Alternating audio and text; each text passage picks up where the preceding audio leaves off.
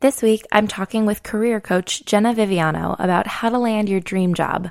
And without giving everything away, let me tell you that a perfect resume is not the answer. Welcome to Figuring It Out, a weekly podcast about navigating modern life in our 20s and 30s. I'm your host, Melissa Guller, and each week we explore a new topic through interviews, stories, research, and input from listeners like you.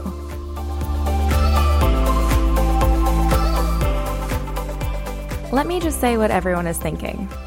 Job hunting is the worst. We spend hours searching through job boards, perfecting our resumes, and brushing up on our interview skills, but do any of those efforts even pay off? And I don't know about you, but I've often wondered if I'm even looking for the right job in the first place. I've taken dozens of career assessments, most of them free on the internet, but a few books for good measure. And the results, shockingly, are all over the board. So, how do I know what job is right for me? To help us learn more about both identifying and landing your dream job, let's meet today's guest. Jenna Viviano is a Nashville-based virtual career coach and entrepreneur who knows what it's like to go through multiple career changes. She's worked on Wall Street as an investment banker, reported live from the floor of the New York Stock Exchange, and scored a job at a growing career startup, The Muse, before launching her virtual coaching practice full-time. Her sweet spot is helping go-getter professionals all over the world articulate their branded career story to land their dream jobs. In this episode, Jenna gets real about some of the biggest mistakes she sees job hunters make. And we talk about the job hunt criteria they didn't teach either one of us in school. We'll answer the question, should I be a rock star? And we talk about what it takes to shift careers.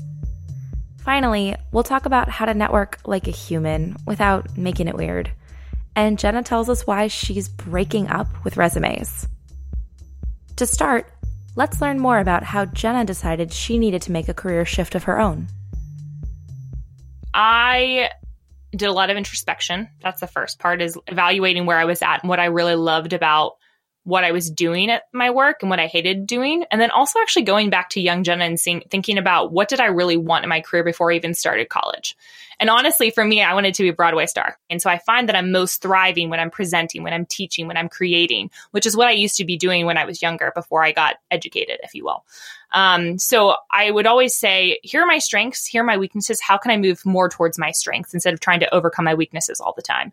And I realized that finance and Wall Street, it's great for some people. I know some people that are excellent there. Was not me, was not my personality, was not the goals that I had for myself in my life and my career. It's interesting to hear you talk about your Broadway dreams as a kid, because I feel like that's the kind of job we were all told was unrealistic, couldn't pay the bills, and were dissuaded from pursuing that kind of fantasy rock star career. But some people, that is the right calling and the right fit for them. So what advice would you give to somebody who's thinking of pursuing one of those big fantasy type of careers? First of all, you have to be honest with yourself. Do I have the talent?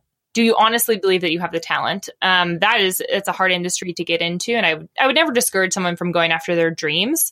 But I think part of it comes down to like really evaluating where are you at and do you really have talent? Have other people affirmed that? And the same goes for if you want to change careers. And I have some folks, I always tell people, like, if you're trying to go from finance to fashion or fashion to finance, it might be a little bit difficult. So I tell people there are some realistic standards to look at. So obviously you have to figure out what do you want to do, but then part of that, what do you want to do, is why do I want to do it? And getting a little bit deeper to the why behind it. Because usually the why comes down to a lifestyle or perks with it, or maybe interests you have. And usually I tell people, can you do that as a hobby? Can you do it as a side hustle? Do you have to do it as a full-time gig? Are there other ways that you can use that same skill set to pivot into a different industry that you'd be more interested in, to kind of give them more options that you don't have to go big or go home all the time? You just brought up something so interesting that I don't think many people consider when they're choosing a career, and that's the lifestyle. We think about the skills you need for a job, or maybe the day-to-day tasks or the industry we'd like to work in. But I don't think many people spend time considering the type of lifestyle that their career lends itself to. Yeah, it's funny. The lifestyle one is not one that I was taught in college. Like, what do you want your lifestyle to look like? I think that's one of the biggest ones that we don't address. We don't actually allow people the opportunity to say, what do I want? We say, here's what you should do, or here's what success looks like.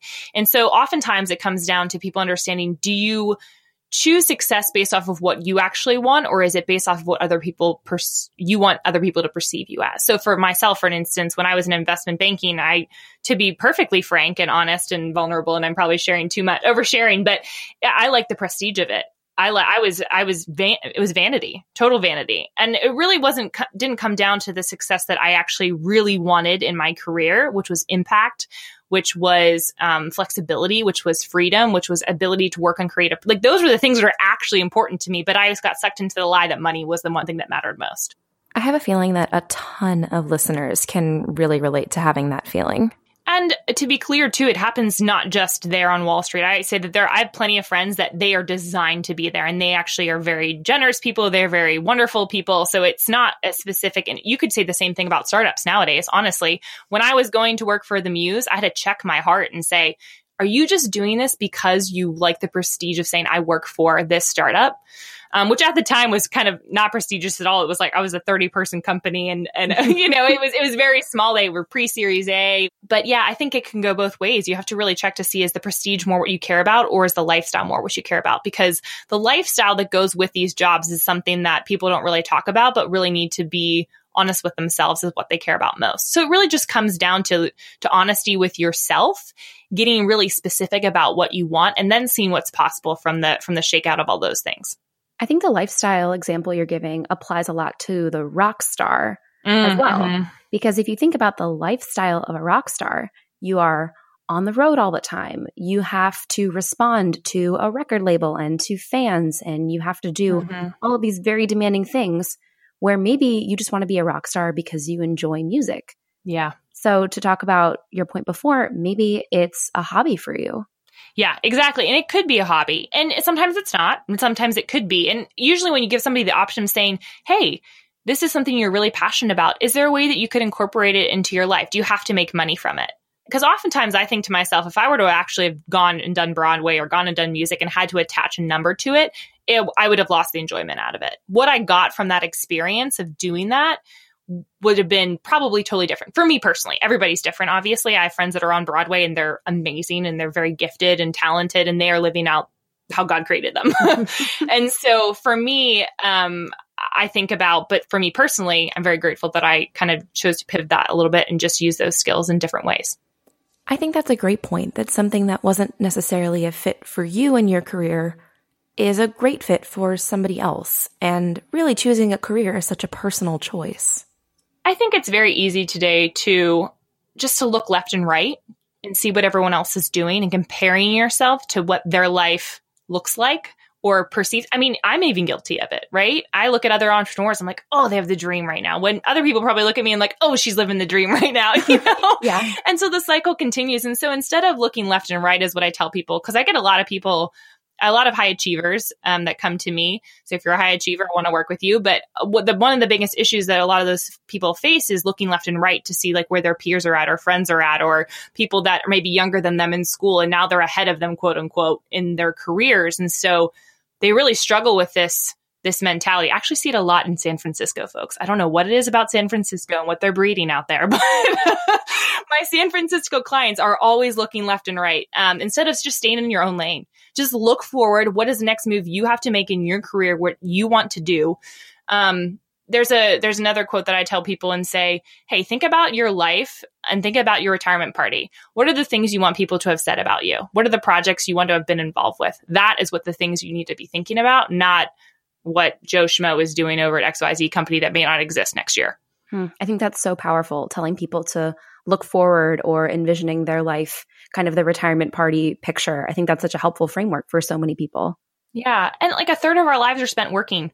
So we should enjoy what we do. Is it going to be perfect 100% of the time? I make my own schedule. I create my own business and I don't love my job 100% of the time, but I love it 90 to 95%. So I don't think it's too much to ask to find a job that you love. You just have to get clear on what you love. Such great advice. Now, once people do get clear on what they love, That brings us into our next section, which of course is, well, how do I land the job?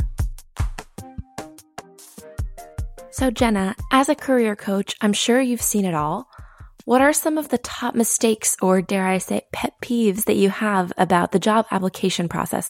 I have so many pet peeves. Now, my main, like, where to start? Yeah, where do I begin? My number one thing that I cannot stand in the job search process today is that people are only applying online.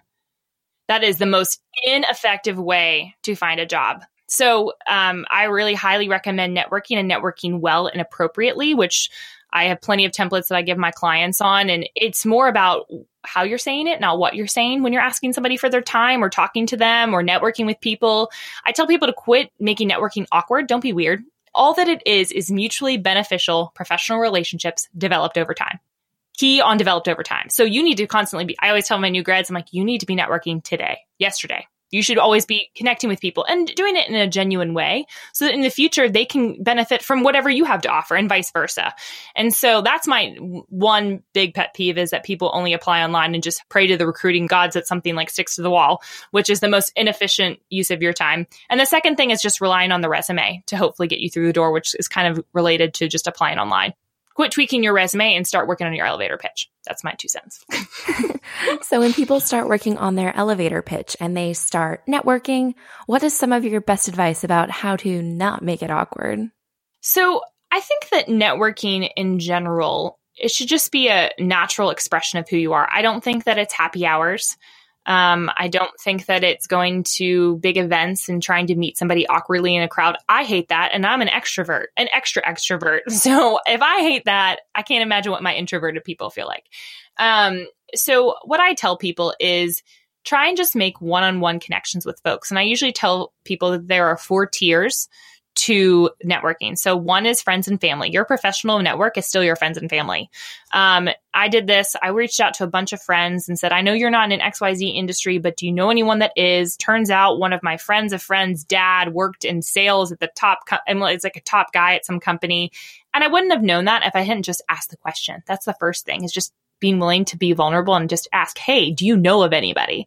So the first is friends and family. Second would be, current and past colleagues. I say current with an asterisk, mean if you feel comfortable. Some people are very open that they're moving on to a new company. Most people are not, obviously. But if they're past colleagues and you're looking to stay in the same industry, they probably know people at other organizations. So then you have third is your college alumni. So a lot of people kind of leave college and they're like, oh my gosh, I have so much debt. I don't even want to talk to them anymore. Which I understand that. I relate. But I think the other thing that you need to realize is that they still can serve you even after you've left. And so I've had people go back out to their career centers and reach back out and ask them for contacts, get them connected with other alumni in the area, have set up mentorship meetings. I mean, there's so many possibilities that you are probably not utilizing with your alumni network if you have one. And then the last key is cold outreach. So just reaching out to people randomly, being very strategic about who you're reaching out to at the companies that you're interested in working at. So I'm glad that you brought this up, because cold outreach is something that I was so uncomfortable with for a long time. And I felt like I was asking too much, or that it was just very awkward to do. So what is a good way to do cold outreach in a way that is authentic and not just kind of gross feeling? If you're genuinely curious about what they're doing in their career, and lead with that versus, hey, I'd like to talk to you about this specific job XYZ. That's the wrong way to go about it. Or like, I saw this job on your job board. Do you know anything about it? Or would you look at your resume and see if, I mean, these are things that people have actually done, clients that have told me that they've done this. I'm like, oh, please stop. And cause it is awkward. It's weird. If someone did that to me, I'd be like, bye. And so basically what I tell folks is, just ask somebody for 10 to 15 minutes of their time to talk about their career and what they've done in it. And oftentimes what happens in those conversations is the person, if they're a normal social human being, will flip it around and say, hey, well, why don't you tell me about yourself? Bingo, opportunity. You get to talk about yourself in a non-awkward way with the right verbiage if you have it. And that's a totally different conversation where people don't really know how to talk about what they do. Which is a huge problem. Because if you can't effectively talk about what you do, no one else is going to understand it. So I think it comes down to just being more strategic about who you're reaching out to within these firms and not asking for anything but 10 to 15 minutes of their time. That's your only ask. You're not asking them for the job immediately. It's a longer play. It feels like a longer play, but really it's a longer play if you're just throwing resumes out there hoping something will stick to the wall. You have a more proactive versus reactive approach. Mm-hmm. But as with any good relationship, it seems like you should be taking baby steps. That's how something would build naturally anyway. Mm-hmm. So a genuine ask for 15 minutes of your time instead of jumping all the way into a committed relationship of hire me. I mean, it makes so much sense as you're saying it. Yeah, it's very similar to dating. I say it all the time. I'm like, would you ask somebody to get married on the first date? You might, but that's very rare, you know? That's kind of weird. So you would ask them probably on a second date. So think of it as just a first date. Hey, I'm just getting to know you a little bit more, 10, 15 minutes of my time. Maybe your second date's a little bit longer. Maybe your third date, they're like, and it happens over time. I often tell people that, you know, you should have what I call like a little black book of networks of people that you reach back out to on a quarterly basis. And so that gets you in the habit of continually networking, not only inside your firm, but outside your firm. I love that idea. I'm going to steal it for myself. Yes, do it. The other thing I wanted to circle back to before I forget is about resumes. So yes. I know you have thoughts on resumes. I know you've recently broken up with resumes, I think is how you phrased it. Yes. So do you want to tell us more about what's so bad about the resume? You know, I sent an email out that told a bunch of people that I was doing that. And I had so many people respond being like, I'm with you. I hate resumes. It's like you gave them permission to finally say it. Struck a chord, dang. No, yeah. So I think the thing is that I've worked with over 800 people at this point. Wow. Yeah, I've been doing this for about 3 years now, or so, and majority of that was all part-time. So I was working 2 jobs, basically. Dang, girl. Yeah, it was a lot. So at some point, you know, you push comes to shove, you got to decide, hey, am I going to launch this thing and invest in myself or am I not? So I'm glad that I decided that I was going to. But what I've noticed is that people were like, Jenna, should education be at the top? Should be 1 or 2 pages? What do I need to put here, here, and here? Like, do you think these bullets are too long? I'm like, oh my gosh, your resume gets looked at for 20 seconds. Mm-hmm. If that. And let me ask you the question. Tell me about yourself. And then the response is usually crickets, question mark, no idea how to phrase it. That's the problem. How much networking are you doing? Crickets, you know? And so what it became is a crutch. The resumes are a crutch for people in the job search industry. When you're going through trying to find a new job, you might just throw something out there. Well, if it responds, then that's supposed to be my job. That's not the right way to strategically go about your job search. So I broke up with them. I thought I was giving people such a disservice. It's part of the package. It's part of having your marketing package in order. But if people are just getting that redone and hoping some resume writer is going to put all the fancy pants keywords in it that's going to get picked up by the applicant tracking systems, they're going to be in for a rude awakening and they're going to be waiting a very long time. And so I just thought it was a disservice to folks. So I stopped offering just that service. It's part of a larger package now where I think that you need to have all the pieces in place in order for that resume to be effective. Because if you're not getting in front of the right hands, it's not really helpful. But yeah, so I broke up with them. I tell folks that 70% of jobs are still found through referrals. So if you're still just applying online and you're not networking, you're going to be up a creek without a paddle. So you need to not focus so much on the resumes. They're important, but they're not the end all be all. And I think the other thing is it's not hard to differentiate yourself once you figured out what your differentiating factor is. 95% of the people that go through my interview program alone get the job or go to the next level. And the reason is because they know how to talk about themselves in an intelligent way. It really comes into how are you able to sell yourself? Because unfortunately, you're a salesperson. Even if you don't like sales, you are a salesperson and you are selling the product that is you in the job search process. So if you can't tell an employer why you are the unique and right person for the job, you're not going to get the job. But if you do that because no one else is doing it, you're going to get the job. So let's talk about this more because I know a big part of your coaching and your practice is helping people create their own career story to help differentiate themselves from the pack. Yeah. So can you tell us first what is a career story and then why it's so powerful? Yeah. A career story is basically just your elevator pitch, your answer to the question, tell me about yourself or what do you do? And really what it comes down to is you have to understand what does the employer want? What value are you going to bring to the employer and being able to play it off of what they are interested in hearing? So you may have a ton of skill sets, but they may only want to know that you're really good at managing people because that's the main idea of this job. So many people don't even read job descriptions. So let's say you go into an interview, right? And you maybe read the job description once over. Ineffective. You are not going to get the job. You're going to be lucky if you get the job. I'll say that.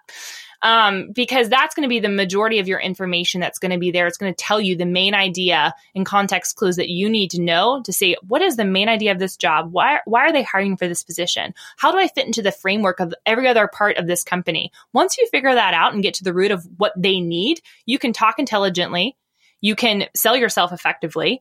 And then you're going to have a really great answer to tell me about yourself, because it's not going to be this long career list history of all the jobs you've ever had. It's going to be the things that they need to hear instead. That's so smart and so counterintuitive, because the question is, tell us about yourself. But your suggestion is to research the company and to really talk about them when you answer this, so that they can picture what you would be like at their company. Mm-hmm. You have to remember that a company, and I've been on the hiring side, so I think me seeing that side was really helpful actually with clients, where if people just talk about themselves and what they do, but not in relationship to how that's going to be impactful for the company doesn't know what ROI they're going to get on you. They're already investing so much of their time and resources into interviewing you. And if you waste their time and don't tell them why they should hire you in an effective way that makes sense to them, which means you have to do a little bit of research beforehand. Sorry. They're not going to hire you. Why would they hire you and waste their money? Right. And so that's a lot of where people don't understand why they can't get a job. It really comes down to not being able to effectively understand what they want in the first place. I think most people don't think about what the hiring manager needs. And I've been a hiring manager, and I can tell you that what they need and want is to fill this role as soon as possible. Absolutely. All they want is for you to be incredible. And like you're saying, it would be their dream for you to come in and sell them on why you are about to solve all of their problems. Yeah. I have a couple clients that we work through projects that they come in actually to the first interview, and they're like, this is my plan. This is my understanding of what your business is right now. This is my understanding of the industry. They get the job. Of course they get the job, because why would they not? It's not really rocket science. If you are able to bring to the table a plan in place, because the biggest issue, and you can probably confirm this as a hiring manager, is they're fearful that you can't do the job. Exactly. And so if you can prove that you can do the job before you have the job, you got the job. That's all I want, is reassurance that you have the skills, you understand my business, and you would be a great fit here. Yeah, absolutely. It really comes down to the results you produced. If you don't, that's another thing about resumes. If you're just giving me a job description type resume, I'm not interested. You need to give me something that showcases the results that you produced for a company. And if you don't know, this is another thing you should be doing on a quarterly basis, writing down what you accomplished this quarter. Because when it comes time to write your resume, you're going to be like, I don't remember what I did. It's normal. I've done the same thing. But being able to showcase results is so key to effectively telling someone why they should hire you. Definitely. I keep a folder in my inbox, and I have a running note anytime somebody gives me praise or some project has gone really well, because you never know when you need those in your back pocket. And when the moment comes up, you are not going to remember a thing. Mm-hmm. So I love the idea of taking time quarterly to really track those wins. Yeah. And most people don't spend a lot of time on their career. They go to work and they're like, I don't want to think about it. But if you don't think about it and you don't take the time to really actively be engaged in your career, even if you hate your job, there's got to be one thing you like about it. There has to be one thing, one small, tiny thing. Maybe you like looking at your inbox every morning. I don't know what it is. You like having to commute. You hate having to commute. I don't know what it is, but you like doing something in your job. So you need to be engaged, because if you're not engaged, you're going to get apathetic. And that is worse than hating your job. It seems like engagement has been a real thread throughout this conversation. We talked about being engaged in networking and being more engaged than just sending in a simple PDF and calling it a day, or even taking ownership about what you want your career to look like. Yeah. With the people I work with, I'm like, you are such a go-getter. You got into Princeton. Or, I mean, I don't work with people who just go to Princeton, but generally speaking, they're go-getters in their careers. And so I think to myself, and I say this to them, I said, you went above and beyond to get into this school. You went above and beyond to get this job, but now you've just kind of pooped out because you're exhausted. And I get it. You're allowed to be for a second, but I'm also going to get you up by your bootstraps, and you need to put in that effort 110% again, because you will achieve, because no one else is doing it. And so in order for you to be successful in your career, you just got to put in a smidgen more. And even if you do that one tiny thing, you're already so far ahead of the pack. Yeah. I tell people that people always ask me, well, if I join your program, how many hours is it going to take? I said, that's the wrong question to ask, because I don't tell you how many hours, because I don't believe that's an efficient way to spend time. How many tasks should you be doing? So what are the smidgen of tasks you can add to your day that might take you 5-10 minutes, but it's going to propel you forward. It's kind of like if you go on a diet, right? If you try and do everything all at once, get rid of gluten, dairy, sugar, alcohol, all of it, you're going to crash and burn probably within week 1. Some people do it. God bless you. I'm not that person. But, it's the same thing with your job search process. If you try and go job searching for like 4 hours after work, you're going to hate your life. It's terrible. It's not fun. We've dehumanized the process, which again is a totally different conversation. But, you got to do a little bit every single day that's going to add up over time. And next thing you know, you've lost a bunch of weight, aka you got a new job. I think that's such a great reminder. The big changes are just little steps made over time. Yeah, be satisfied with your small. It's okay.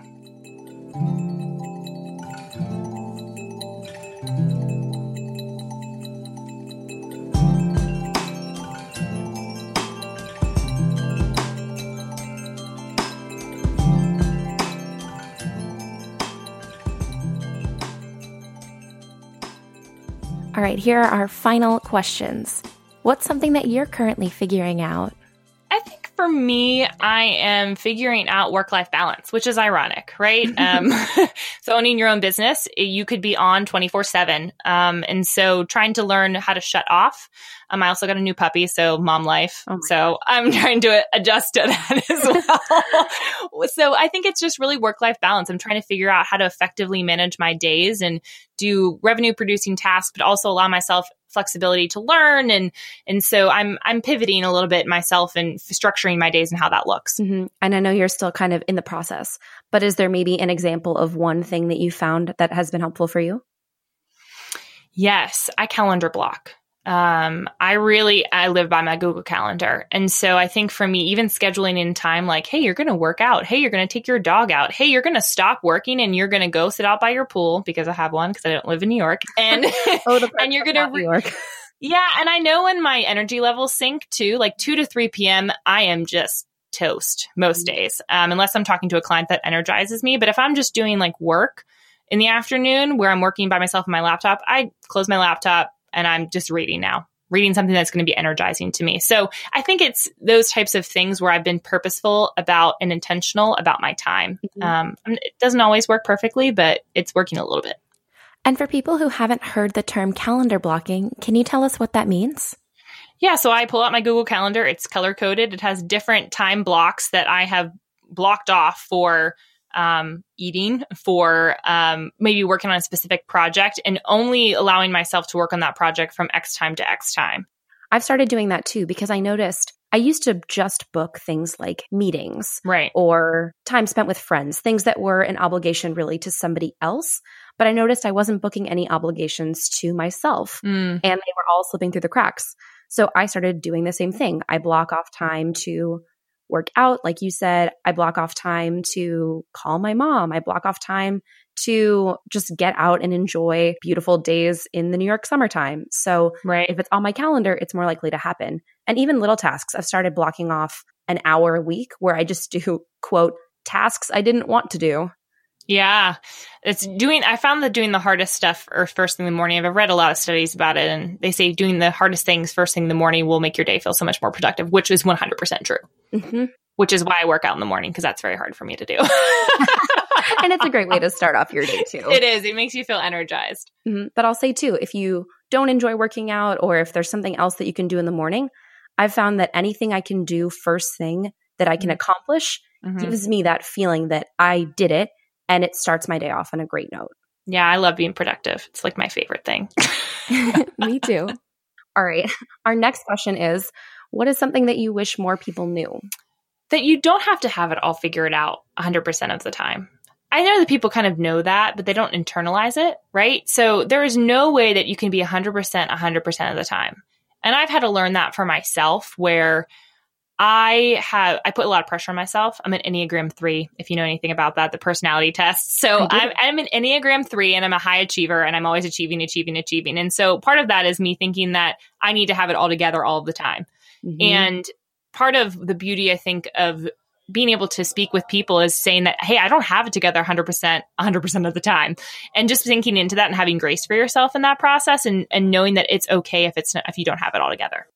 I think that's so important for more people to talk about, how we don't all have it together all of the time. I mean, the name of my podcast is Figuring It Out because I feel like I am still in the process of doing that. And I think it's important to talk about the process and not just having every answer 100% of the time and being on 100% of the time.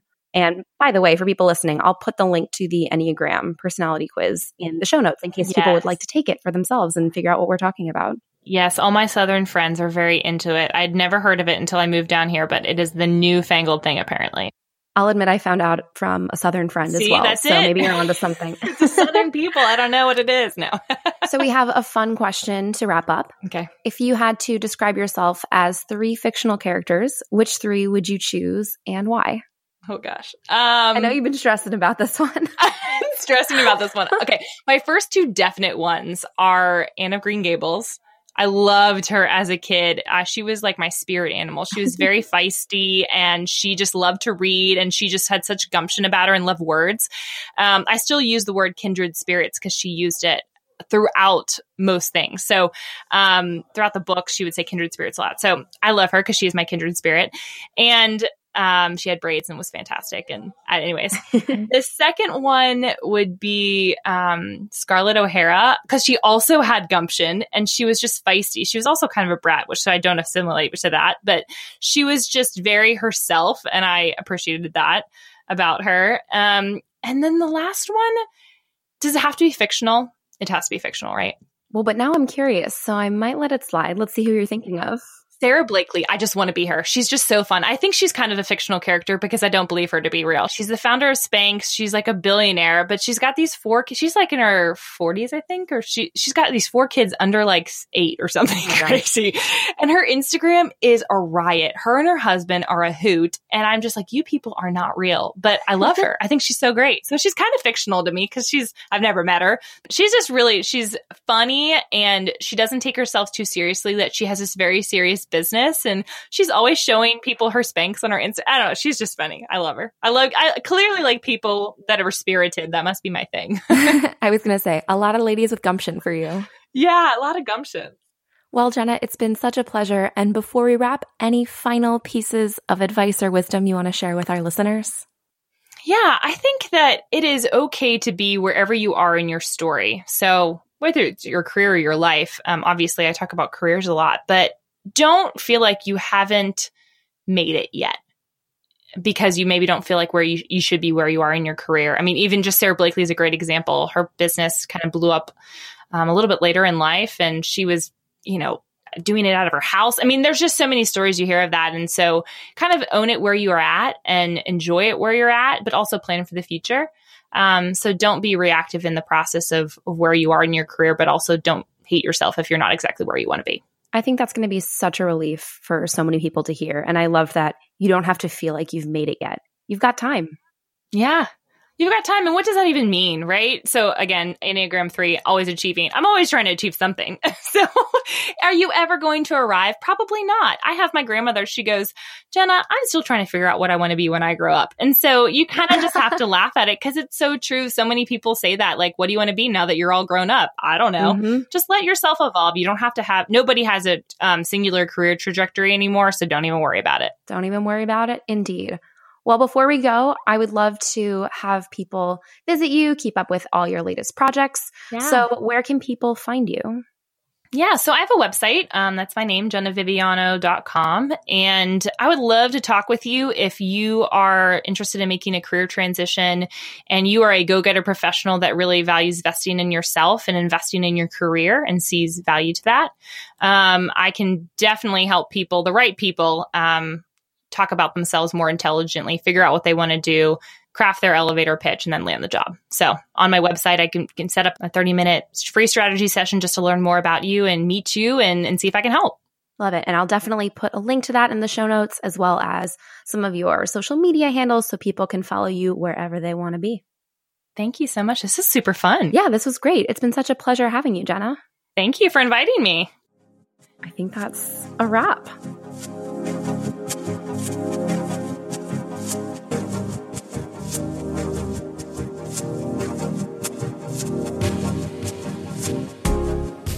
Even if you aren't searching for a job, taking time to build relationships in your professional network is so important.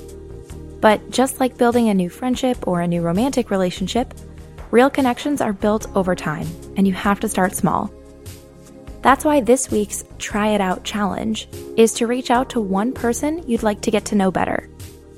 If you're searching for a job, choose someone at a company you're researching. If you're growing your career, reach out to a peer or someone in a role similar to yours or in a role you'd like to have. In any case, find someone you think is interesting who you'd like to connect with. And remember that your goal is to send a genuine message and to build an authentic connection. So think about this as a starting point, not asking for a favor. Let us know how your Try It Out challenge goes this week at figuringitoutpodcast.com/2. That URL will take you to the show notes for this week's episode, and you'll be able to see the prompt and submit your own voice recording or comments right on the website. Again, that's figuringitoutpodcast.com/2, the number 2.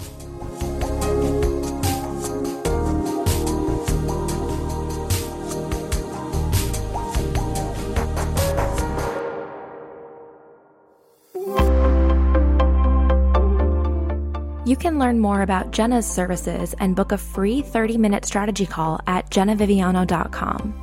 And if you want easy access to all of Jenna's URLs and any of the resources we mentioned today, you can see the show notes for this podcast episode anytime at figuringitoutpodcast.com/2, the number 2. While you're there, you can also subscribe to this podcast on any of your favorite listening apps. Again, that URL to see today's show notes and to subscribe to our podcast is figuringitoutpodcast.com/2. I hope you enjoyed this episode about landing the job with networking queen Jenna Viviano. I'm Melissa Guller, and you've been listening to Figuring It Out. See you next week.